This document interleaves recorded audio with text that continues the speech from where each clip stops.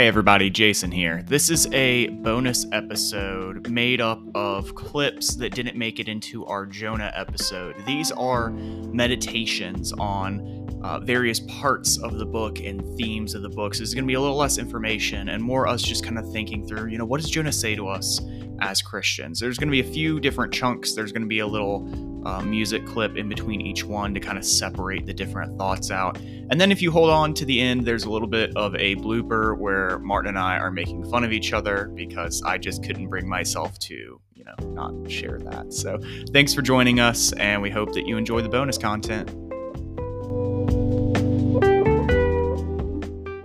What is your favorite verse in the book? Yeah, my favorite, and I could have picked a few different places, but the one that I would put was one that I read earlier, Jonah 1:3. That when Jonah is fleeing to Tarshish, he thinks he can get away from the presence of the Lord. But Jonah got up to flee to Tarshish from the presence of the Lord. He went down to Joppa, found a ship that was going to Tarshish, paid the fare, boarded it, and went with them to Tarshish away from the presence of the Lord.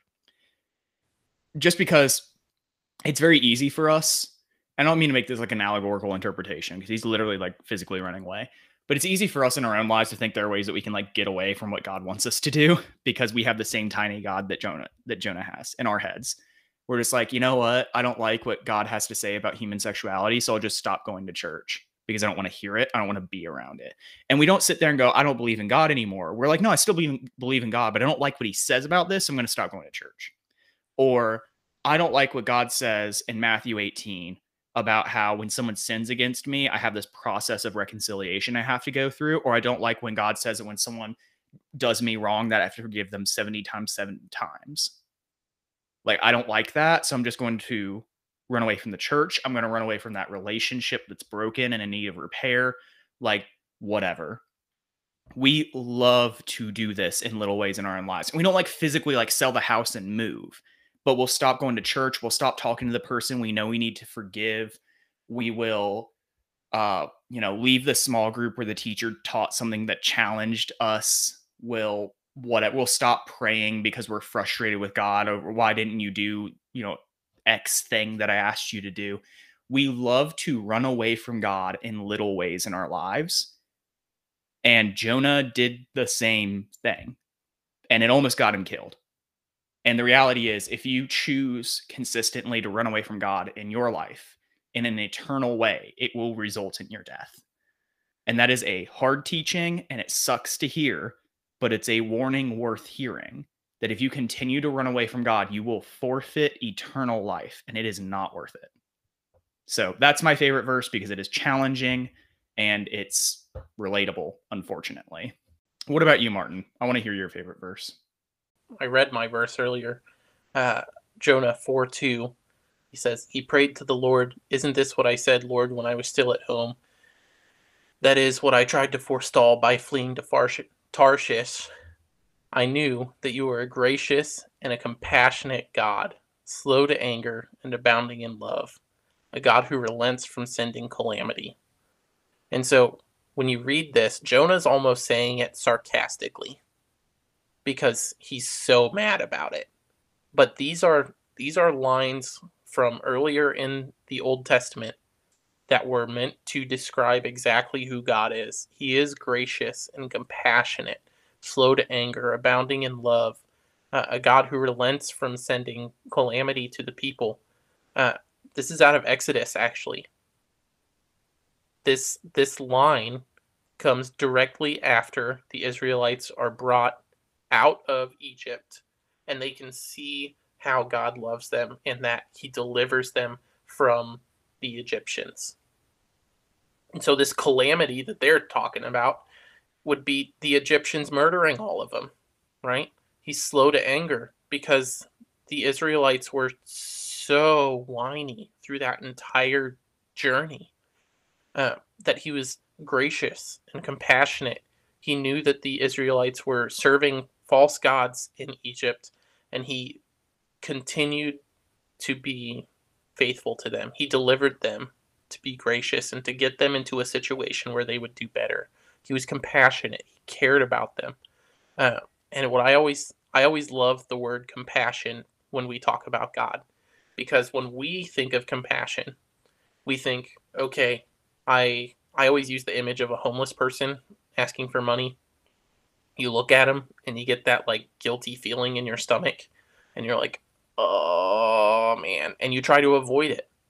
You don't want to make contact. You don't want to look at them. You don't want them to talk to you. But God, that's not how God is compassionate.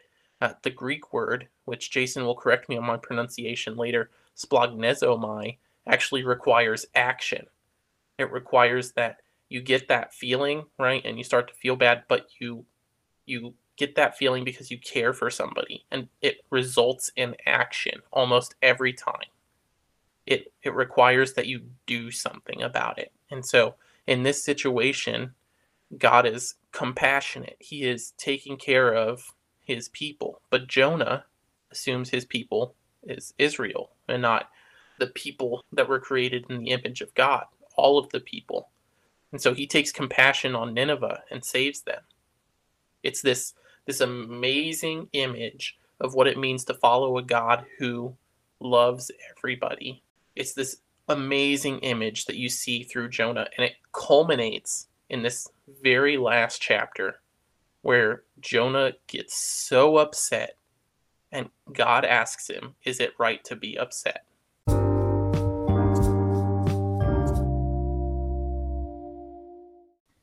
Yeah, we did have one last like, what's the point of the book? But I think we've hit it a lot.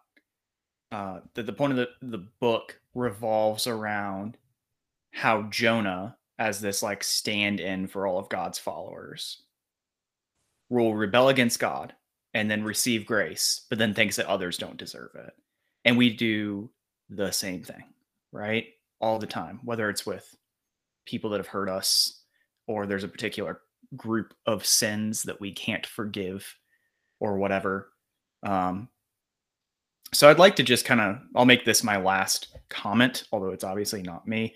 I just want to read the last handful of verses of Jonah and just kind of let anyone who's listening to this just kind of sit with Jonah and ask, am I being like him, or have I learned to trust the Lord's judgment?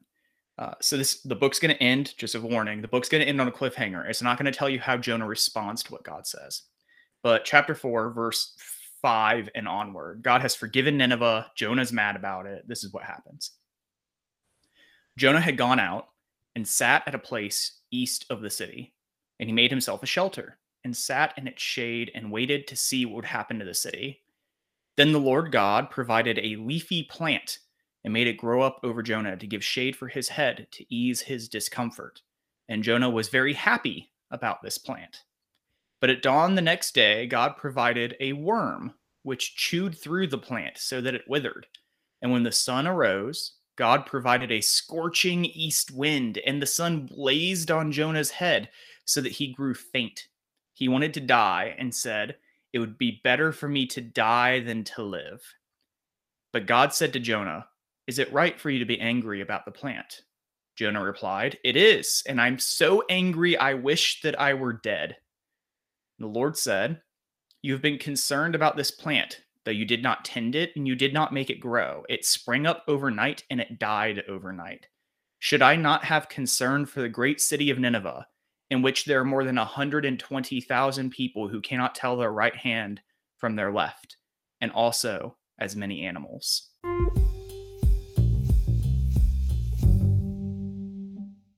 When Jonah is at the end of the book, right?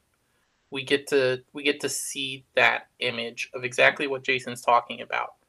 Uh, God is the one who judges, and not Jonah, not us. And so, as we get to the end of the book in chapter 4, you see Jonah is furious with God, and he says, "Well, why would you do this?" And God says, "Shouldn't I care for the city of Nineveh as much as you care for these things that I've given you that you've done nothing about?"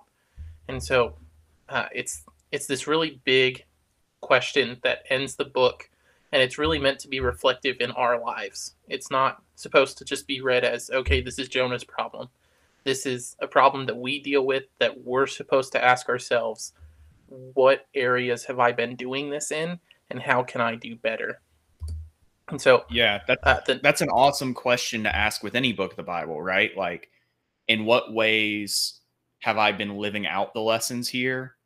In what areas of my life do I need to repent? I think we've mentioned similar questions in past podcasts. So that's an awesome way to read any book, including Jonah.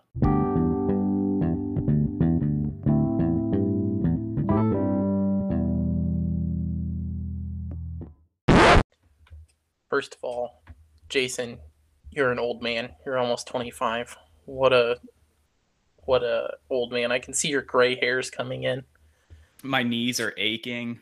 My back hurts. For I've been those of yelling at you kids to that get off my lawn all day. for those of you that don't know both of us, Jason's like 8 months older than me, but I like to give him a hard time about it. I also look significantly older than him because I'm losing my hair. But You don't have a um, 4 head, you have a 5 head. all right, we're drawing the line there. So